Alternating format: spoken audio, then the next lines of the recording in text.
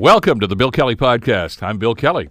Today, Prime Minister Justin Trudeau spoke to the nation this morning on the SNC-Lavalin case and testimony of Gerard Butts and Jody Wilson-Raybould. What did he say? How did it go over? Well, we'll talk about that.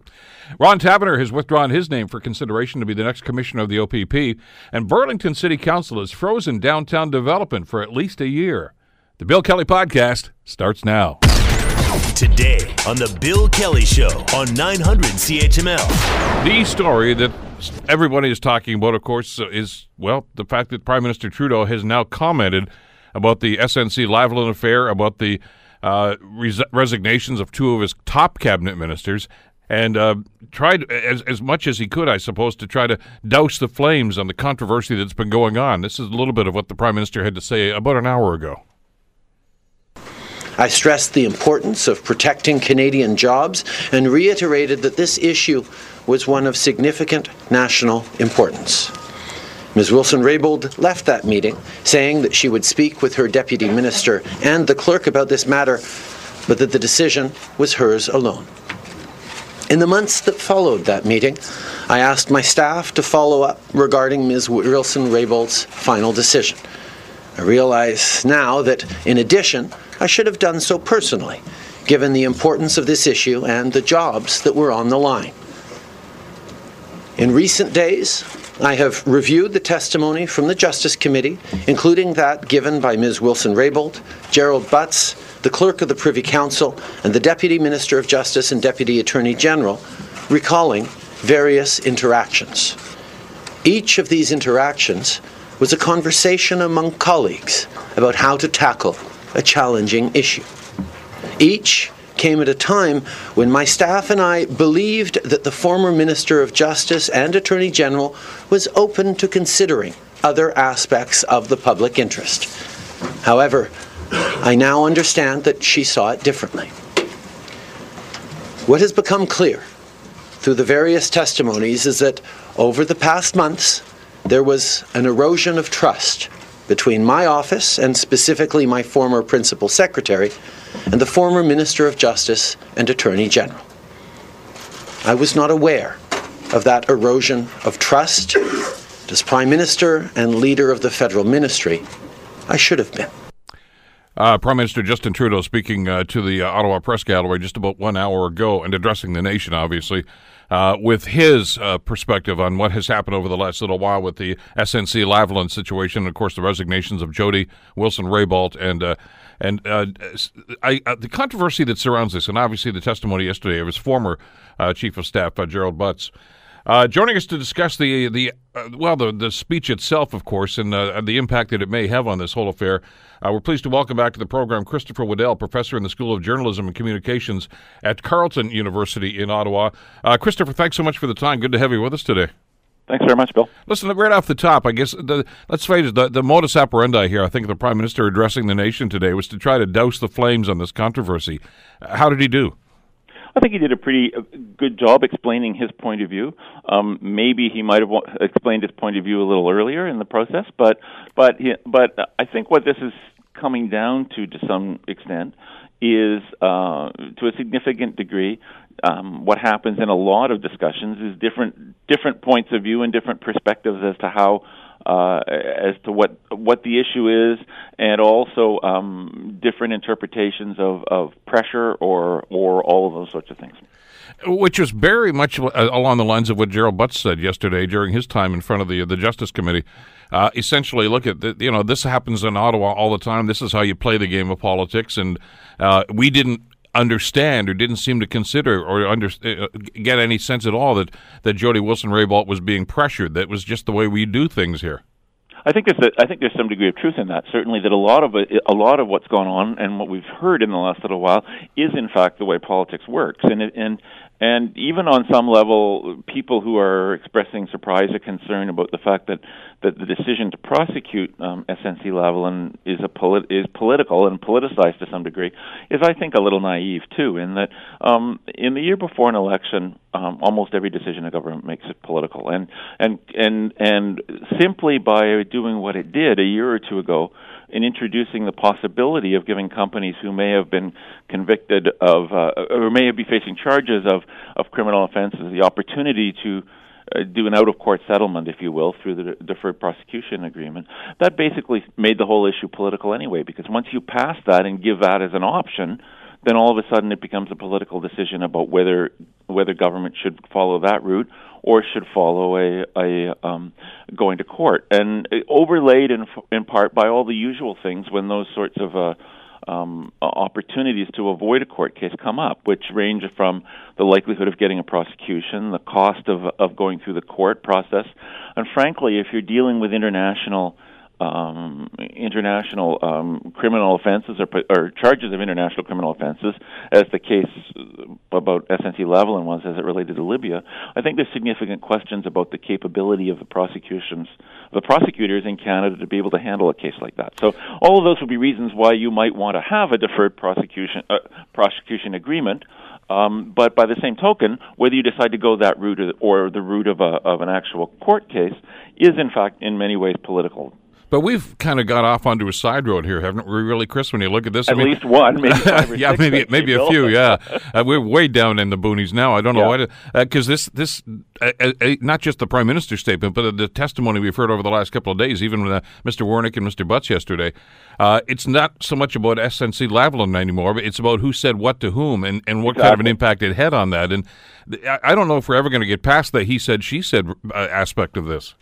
I think we talked about this one time before, and I think we concluded that was where it was going to end up, didn't we? And I suspect that may well be. And to be fair to someone who, I don't remember if it was one of the people before the committee or not who said this, but it's entirely possible that both people are correct in that each thought had their own view of it, and they had two different views of it. I mean, that does happen sometimes. So whether we're going to get to the bottom of that ever, I think probably is unlikely.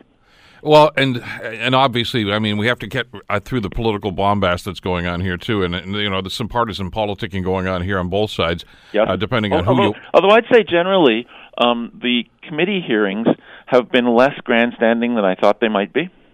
Yeah, I actually am pretty impressed with some of the questioning that's gone on. I thought Lisa Raitt has done a very incredible job. Obviously, she's an opposition member, and she's going to hold their feet to the fire. But that's her job. Yeah, but it hasn't been. There hasn't been a lot of. Sometimes these events turn into kind of circuses, and we've seen some of that in the United States sometimes with the way some of their congressional hearings have gone. And I think generally MPs on all sides have handled themselves well. Have asked. There's obviously there are questions you could ask that didn't get asked, and they may focus on some things because this is politics on all sides, and it's not as if everybody isn't political. But generally, I think the hearings. Both the witnesses and the questioning has been handled pretty well, actually, and maybe a good argument for why committees should be doing this sort of inquiries about issues a little more often. The other element to this too is as you say, the technique that's been employed here, and the issue, of course, being the case, obviously with the SNC-Lavalin, but the whole idea about how this is handled. Maybe the thing that's maybe a little more disturbing than we want to admit now is that this has really kind of shone the light on some of the inside politics that goes on in Ottawa or Washington or any other capital these days, and we may not want to admit the fact that that's how politics is played, but that is the reality. I suspect that may also be how things play out in corporations when corporations face big decisions. Sure. Whenever there's a group of people who have to make a decision, there are people who have different points of view. And people will argue their points of view strenuously. Some will think that some will reach a point where I just don't agree, and so I don't want to participate, which is a totally fair position to take. But when you're facing decisions, and you know, I would argue that for people who want to suggest that the justice system is beyond politics, well, you know, in some cases it is most of the time, but there are cases where, in fact, politics do intervene in judicial decisions.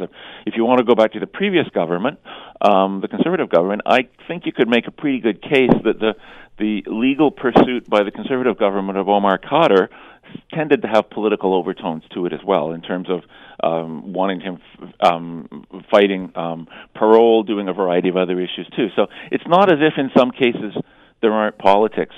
Everything government does is political, and in a year before an election, it's extra political. Well, exactly, and it's I guess the other element that they always seem to count on here is that the public are going to have short memories about this.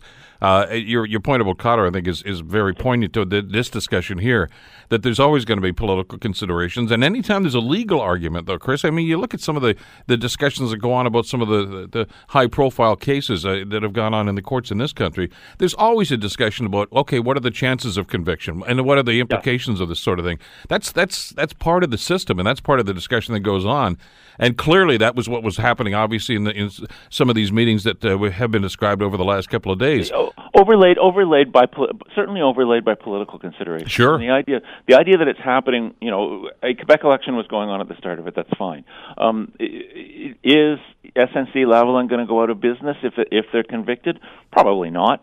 Will people lose their jobs? Maybe, maybe not. Might the company be taken over by another global engineering firm? Perhaps. Is that an issue that we've seen in some other sectors of the economy, mining sector and some others, that we've lost a lot of, and you go back 30 or 40 years, we've lost a lot of jobs, head office jobs, as Canadian companies are taken over by other companies, and we tend to become a branch plant. Is that a concern? Should that be a concern?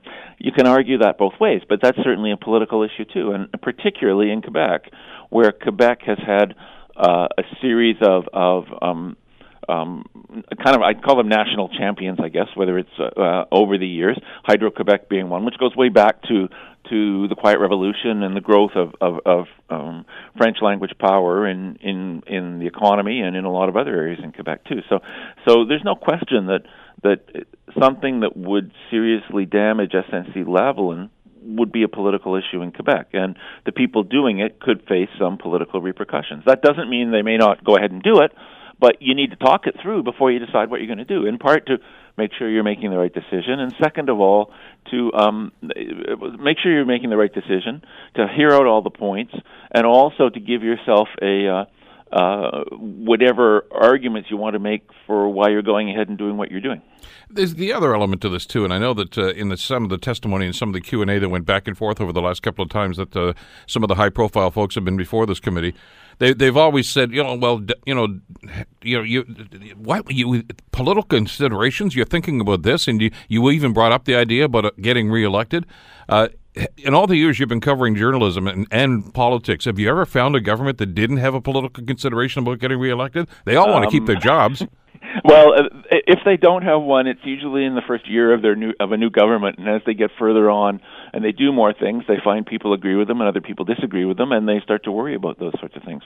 And particularly as you're headed into the last year of an election, that becomes even more significant as well. Well, sure. I mean, I get that. I mean, every government decision, they always want you to make the assumption that, well, we're doing this because, we have these high ethical, moral standards, and this is why we want to do the quote-unquote right thing.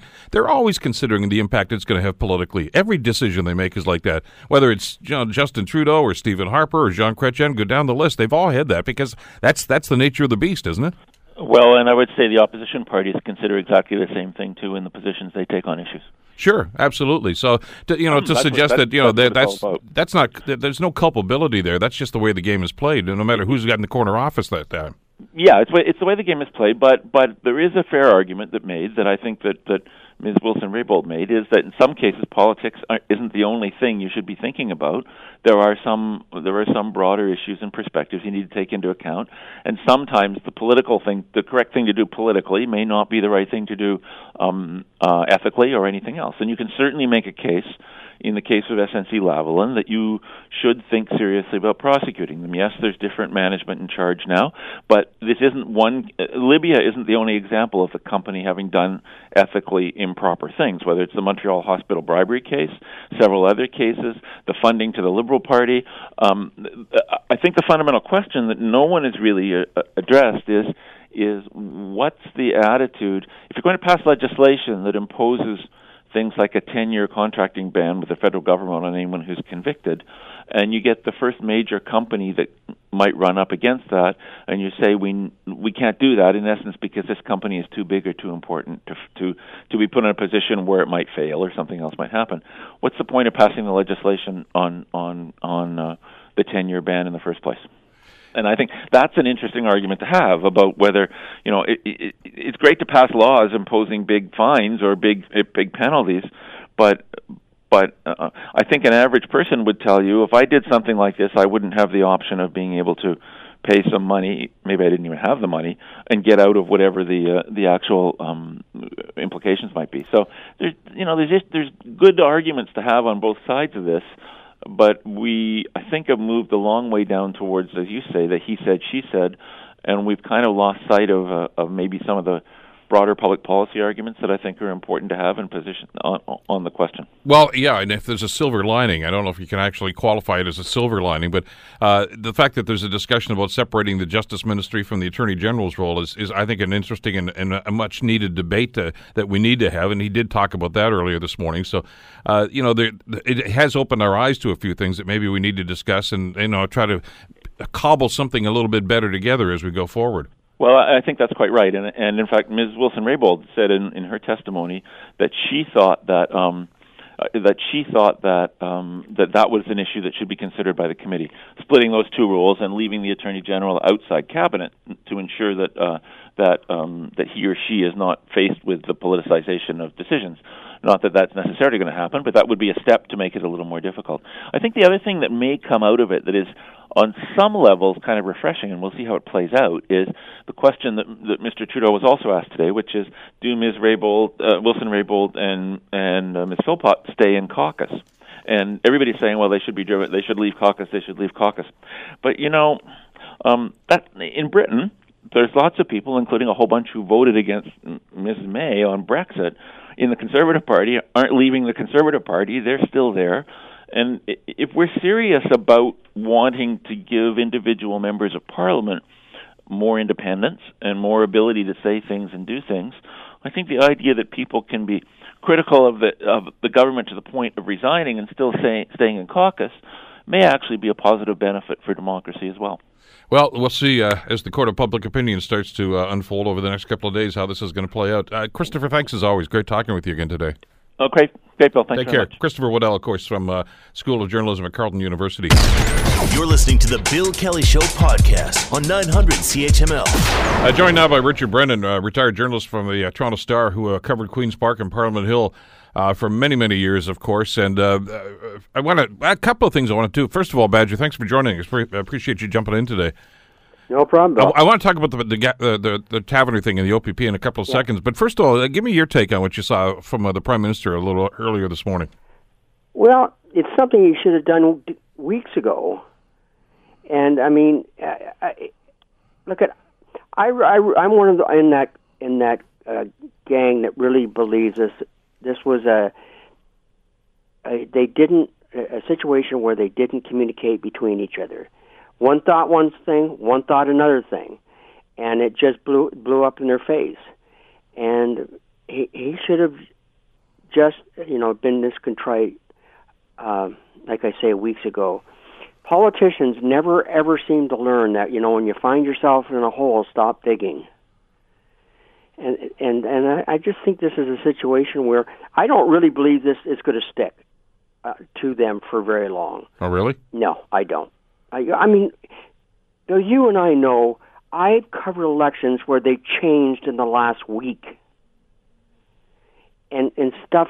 It's what is it, 6-7 months to the next election, and that's a lifetime. It really, you've heard the expression, but it really is an election. And will some people go to the polls with that in their mind?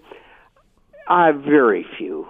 I just don't think it'll stick. But something else could come along in between now and then. I'm not suggesting it won't.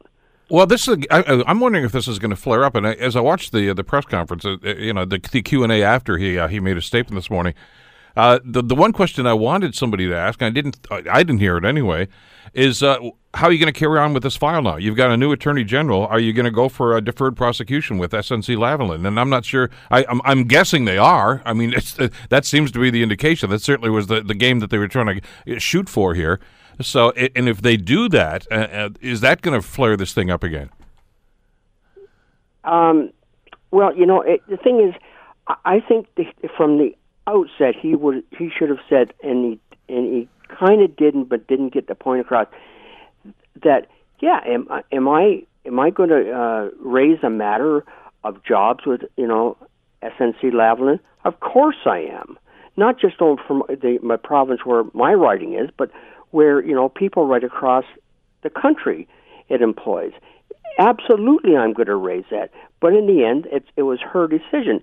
But, don't punish me for, looking out for jobs. And I don't ever think he really got that message across. And it just mushroomed from there. Well, it's going to be interesting to see, because I know obviously they've taken quite a hit in the public opinion polls over the last 3 weeks especially, and whether or not this is actually going to stem the flow that seems to be heading the other way. But, the other question that I've asked, and you've been on Parliament Hill and in Queen's Park for years now and watching a lot of this stuff unfold, is you're absolutely right. I mean, I take the Prime Minister at his word that there's an erosion of confidence and trust here, that certainly within his cabinet members. And there was a decision made, and obviously there was a demotion of one cabinet minister. How often does this go on that we don't hear about because somebody doesn't go public? I mean, you and I both know that there's always pressure being applied to cabinet ministers about just about every political decision they make, and they're always going to get lobbied, sometimes by their folks in cabinet, sometimes by outside influences like SNC-Lavalin. This is politics as usual to a certain extent. It's just that this one all of a sudden blew up in public. Oh, absolutely. This happens all the time. This kind of backroom wheeling and dealing happens every day. And for, in this case, we got to look behind the curtain to see how the sausages were made. And that doesn't happen that often. Do you think it didn't happen with Harper? Do you think it didn't happen with Martin or Chrétien? Of course it did. It just happened to blow up because, we had an Attorney General who took exception to being what she thought was being, pushed into something, and that's why, it came out. I'm still shaking my head with Philpott. I just still don't get that one, Jane Philpott. I just, saying that she's going to quit because she doesn't like the way it was handled and that, I don't know. I think she might have jumped a little too quickly. Yeah, and it seemed to me as they've been accusing some of the other people, Butts and others, of making this personal. She certainly did anyway. I get the sense her resignation had a lot more to do with the fact that she's pretty close friends, I guess, with Jody Wilson-Raybould, and didn't like the way she was being treated. And I understand. And I get that. I get that, sure.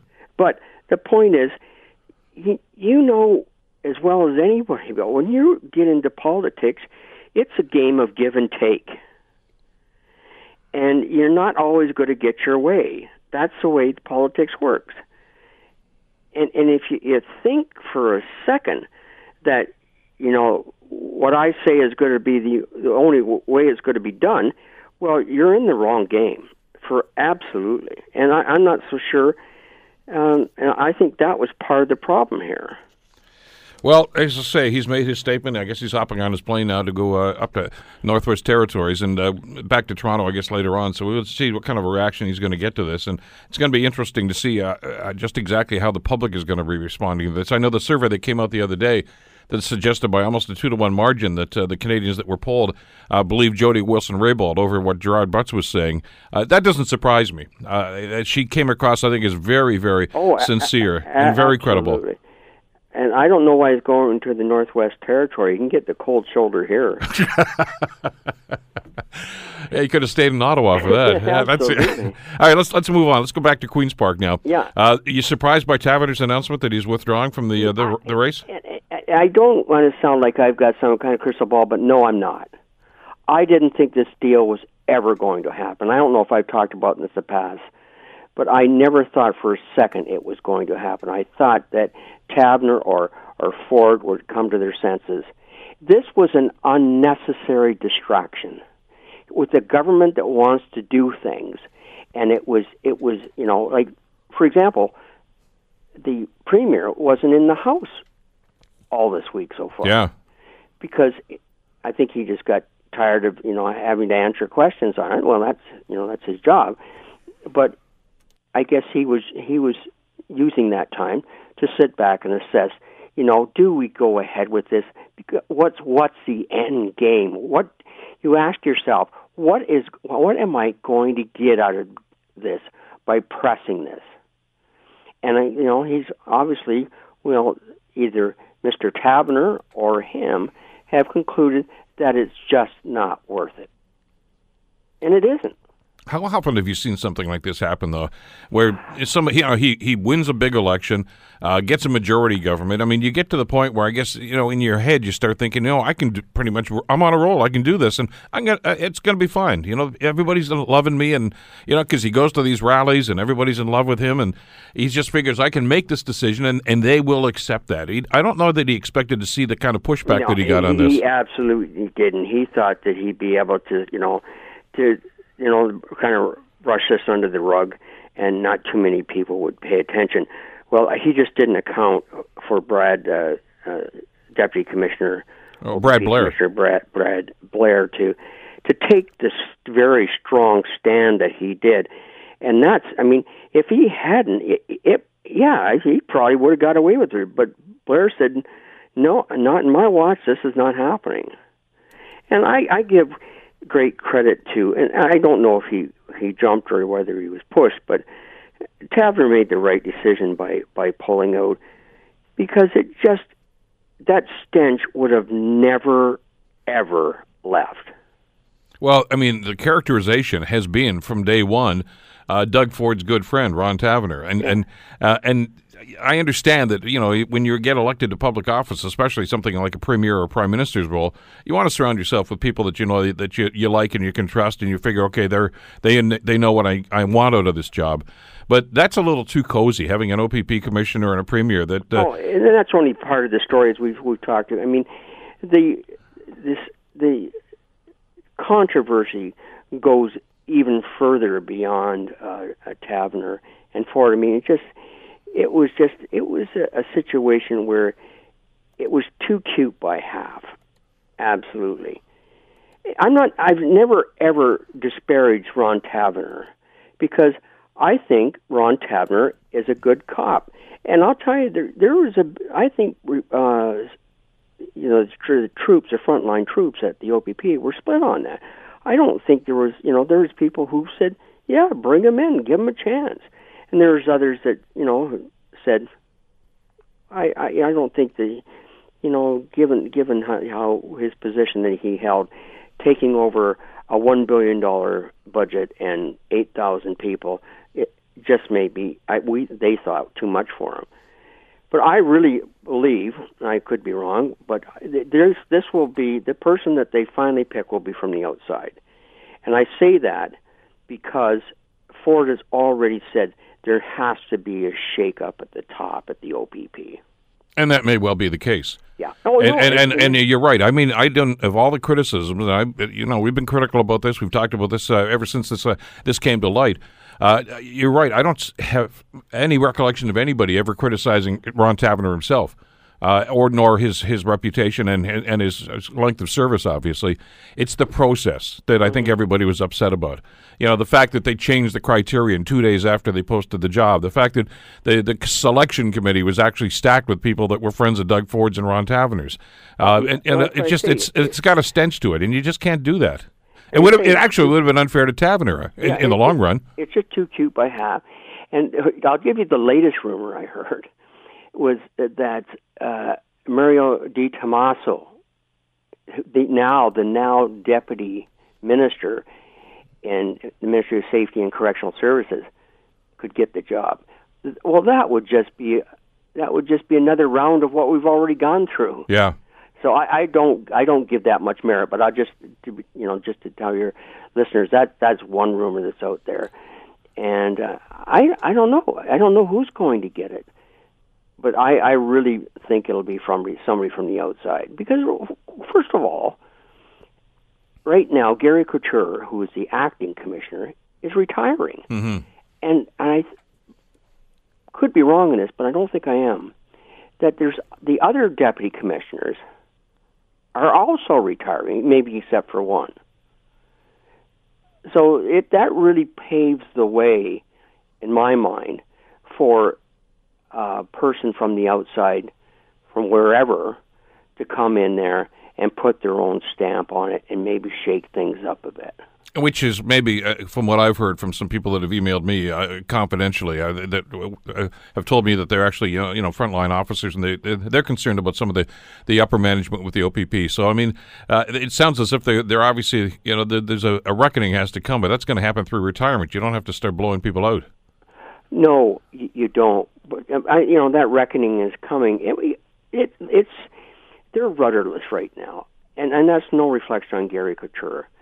He's got one foot out the door, and you heard the old expression, "He's a lame duck." Well, he's a bit of a lame duck because he's just a placeholder.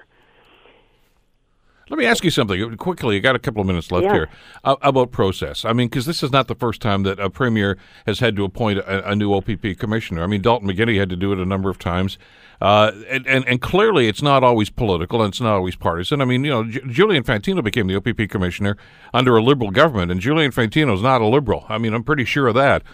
So clearly there's a vetting process, and at some time you just figure, okay, this is the process. This is the person that came out on top. And that didn't seem to be the way they played the game this time, though. No, that was done as it should have been. It was pretty hard to say that Julian Fantino, after being police chief in London, Toronto, and York, was not qualified to be the OPP commissioner. Yeah. So he was a natural. And that was the vetting process, as I understand it, went as it should. This one, they bypass the regular vetting process, and the rest is history. I'll be very intrigued to see what happens, because this is for the government. They've just got to wash their hands of this. They got to let it go and have it follow its natural course, because it's the government that is an activist government in terms of changing things and rearranging the deck chairs. So they just don't need this pall hanging over them. Well, and as governments are wont to do, it's time to change the channel now, isn't it? Oh, absolutely. Obviously, this story is there. Taverner not going to pursue the job anymore. And then this morning, just about 20 minutes ago, we find out that Vic Fedeli announces the date for the budget. It's going to be April 11th, I think it is. So clearly that's what they want the discussion to be about today, not about what happened yesterday. Well, I just want to dispel any rumors that I'm the next commissioner. That's all I got to say. Well, I was going to start it as soon as we finish the conversation today. Please don't take the wind out of my sails already. Come on. Badger, as always, thanks so much. Appreciate the time today. Okay, Bill. Take care. We'll talk again soon. Richard Brennan, of course, the Badger, as he was known for many, many years at Queen's Park and, of course, on Parliament Hill. Active day in politics. There's an awful lot going on, and that's why we wanted to get his read on what's happening with the Ottawa situation, which, by the way, is not over. The fact that the Prime Minister has spoken on this is something that I think a lot of people wanted to hear. You can have your own judgments, of course, as to whether or not it was effective or not. We'll see in the passage of time. But the Queen's Park situation is rather interesting, especially as we mentioned on the show yesterday, because of the controversy that was going on with the OPP and the appointment or the alleged process that supposedly went on. Doug Ford has been in question period all week long, and that's obviously one of the things that the opposition parties were very concerned about, because they want to be able to talk to the Premier about this, about why why these decisions were being made and the implications of. It'll be interesting to see, though, now that seems to have been settled, that issue with Taverner stepping aside, it seems to be off the front burner now, whether or not the Premier will actually show up today. And exactly what kind of questioning is going to come forward now because of this. Because obviously the job of opposition parties, as we've seen in the SNC-Lavalin situation, is to hold the government's feet to the fire, and sometimes even to stoke the flames a little bit, to try to make the heat just a little bit hotter for the governing party. And it'd be interesting to see just what they want to do with the Taverner situation. Do you let that go, or do they still try to hold this government accountable? And as Richard Brennan just told us, if Mr. DiTomaso is all of a sudden going to be the second choice for the commissioner, you have to wonder once again about the process because of his history and relationship with the Premier. So it's a story that's not going away anytime soon. And as soon as we get some new developments, of course, we'll pass those on and give you an opportunity to weigh in on that. You're listening to the Bill Kelly Show podcast on 900 CHML. An update on what's going on in the city of Burlington. Burlington City Council has frozen downtown development for at least a year. It's something they call the interim control bylaw. It's a rarely used piece of legislation that municipal governments have as one of the tools. The council is arguing that, they need this to actually sort things out as to what they want to do and how they want to grow. Joining us to talk about this is the mayor of the city of Burlington, Mary Ann Mead Ward, who joins us here on the Bill Kelly Show. Madam Mayor, thank you for the time. Good to have you with us again. Great to be here. Thanks for your interest. Well, this is interesting, and I know that there's been a bit of a pushback on this already from the Home Builders Association. So maybe, if you could, explain to us exactly what council's idea was and what the motivation was.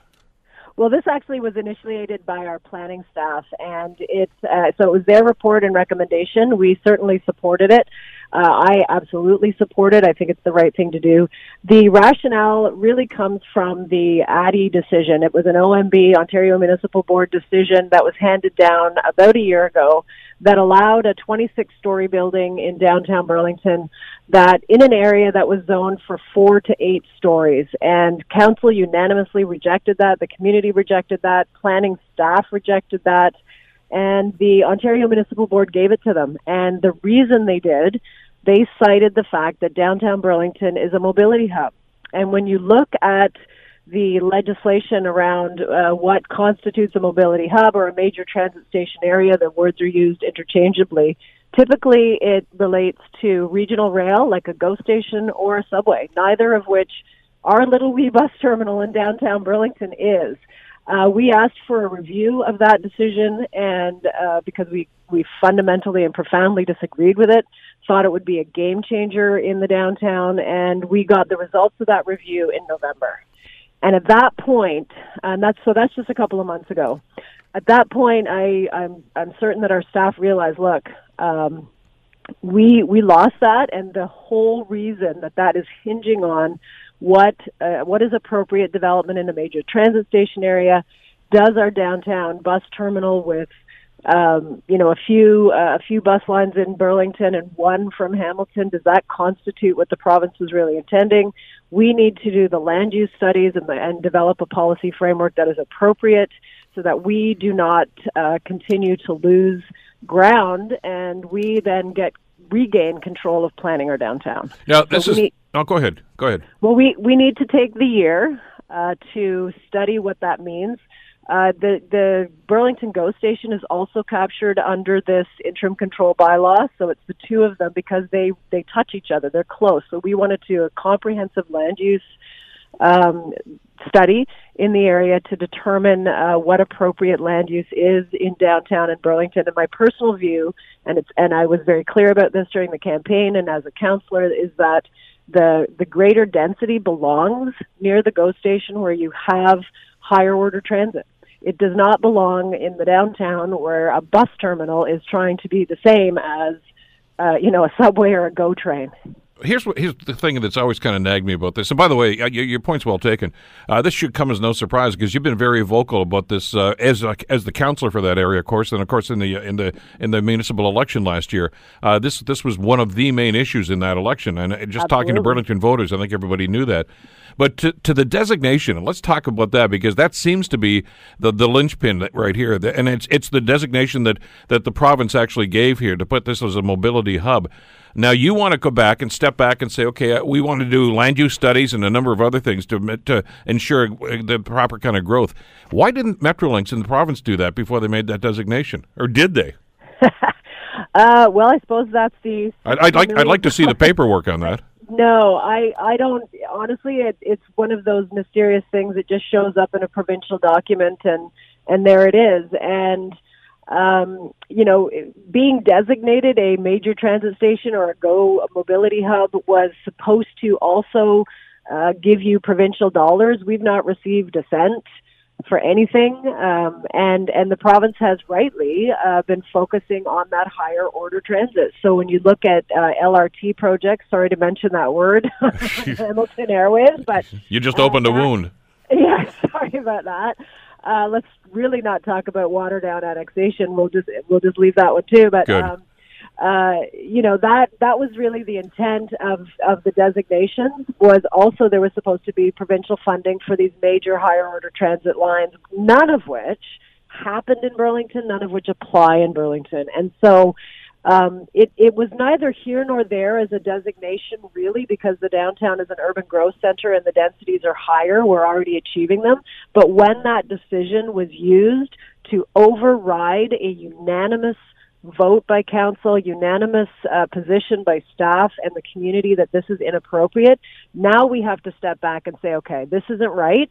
We have to look at this. We have to do the appropriate studies, and that's why it's a comprehensive picture of both the downtown and the mobility hub at the GO station.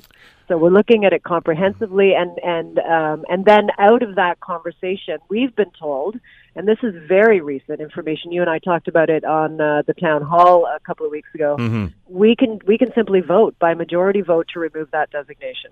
The mobility hub. The urban growth is different. We need to get provincial approval, but that came out of conversations with our MPP, Jane McKenna. So that's great news, but instead of just lifting that, we're going to do the studies, we're going to get the information, we're going to determine what the appropriate land use is in both of those areas. Everyone's forgetting the Burlington GO is part of this too.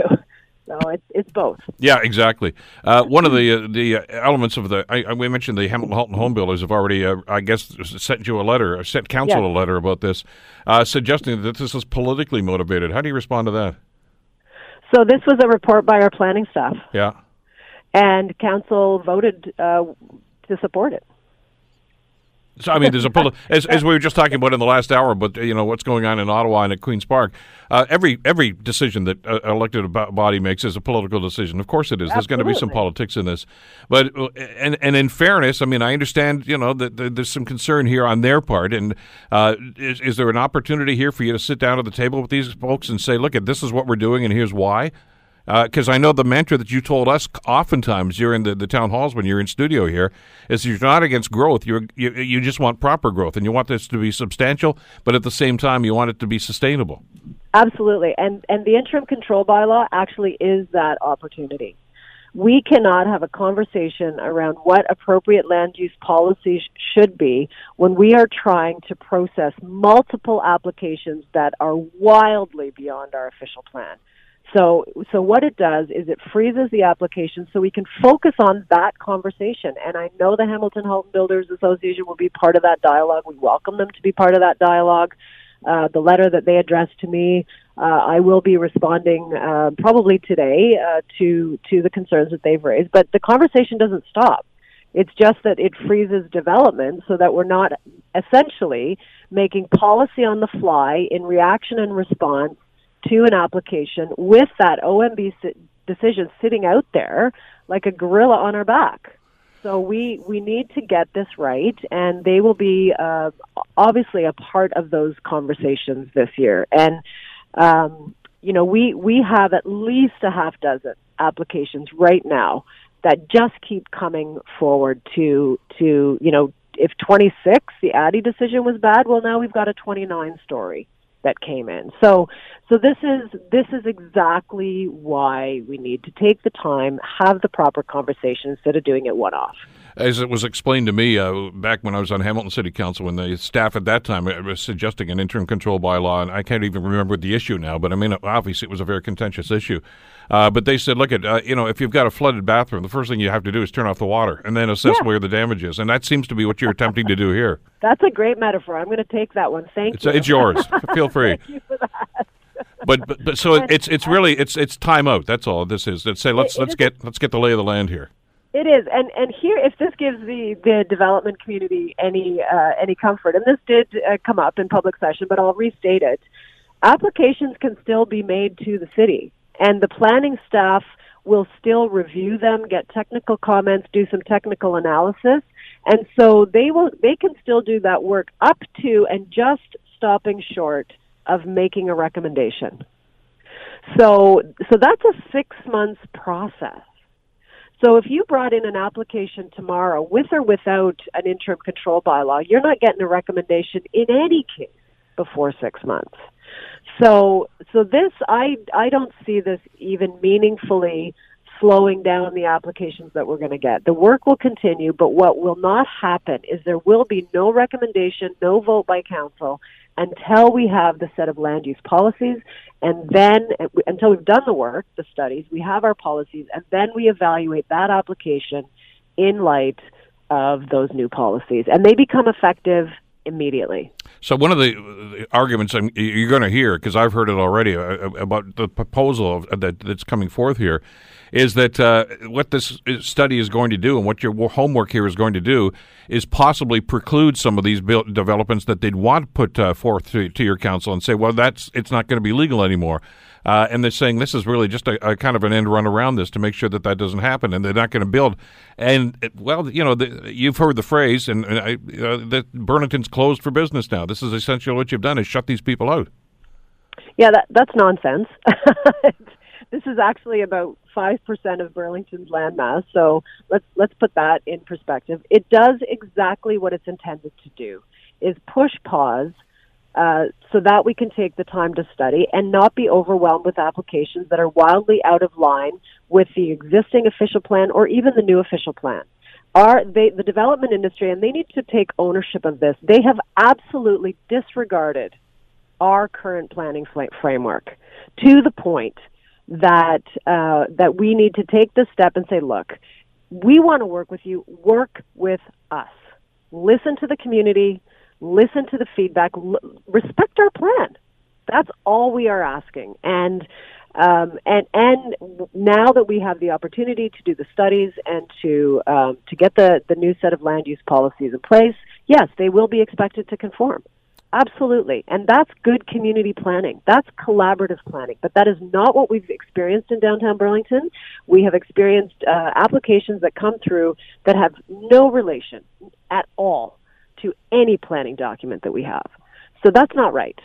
And they need to take ownership of that. If there was a more respectful environment from them, and I can also tell you this, there have been at least a half a dozen applications that I voted in favor of in the downtown, in my ward, in the last term of council, because the developers worked with the community. It's possible to have it all. It's possible to have a win-win.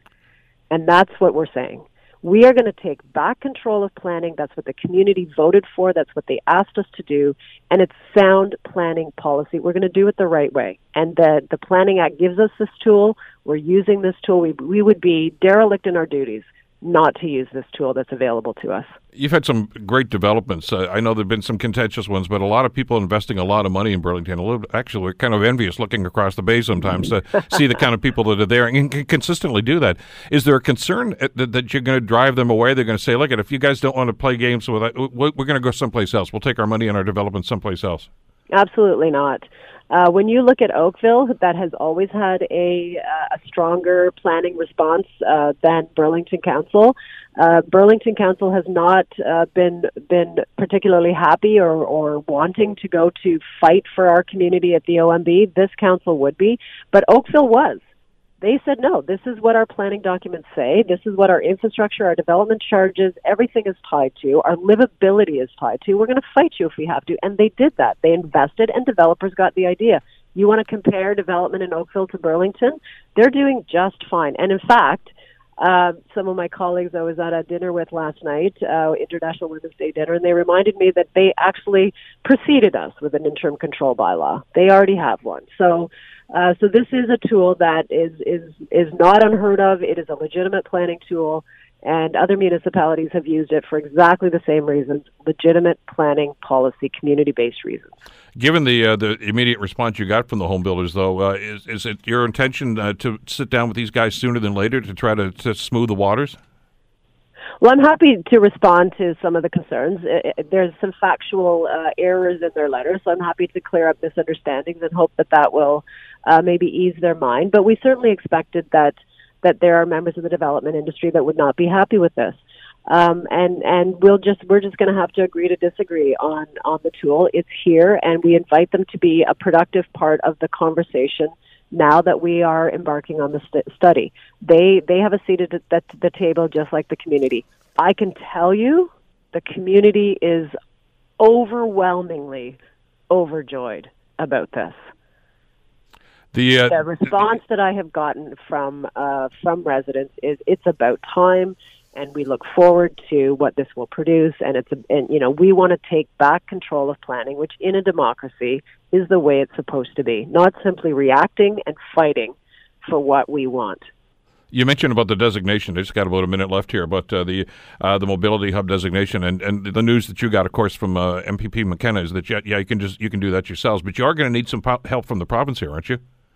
Not on the mobility hub. That is a vote of council. Yeah. So we will have that conversation and that vote in the context of the larger work that's being done as part of the interim control. It's the Urban Growth Center, which is another designation I think should be lifted downtown. That is the one the province will have to give us permission. Yeah, that's the one I'm referring to. Yeah. Yeah, that one we'll need help with. Oakville put their Urban Growth Center at a GO station. That's where I'm suggesting it should be at the Burlington GO station. So. But we would need provincial assistance for that. And we'll certainly go after it. I'm interested to see how this rolls out over the next little while. Thanks as always. Appreciate the time. You're very welcome. Good talking with you again. Burlington Mayor Marianne Meed Ward discussing the interim control bylaw. And there is some pushback from the Home Builders Association. And we'll obviously have to see how they respond to this in due course as well. The Bill Kelly Show, weekdays from 9 to noon on 900 CHML. The Bill Kelly Podcast is available on Apple Podcast, Google Podcast, or wherever you get your podcasts from. You can also listen to The Bill Kelly Show weekdays from 9 till noon on 900 CHML. I'm Bill Kelly. Thanks again for listening. And don't forget to subscribe to the podcast. It's free, so you never miss an episode. And make sure that you rate and review.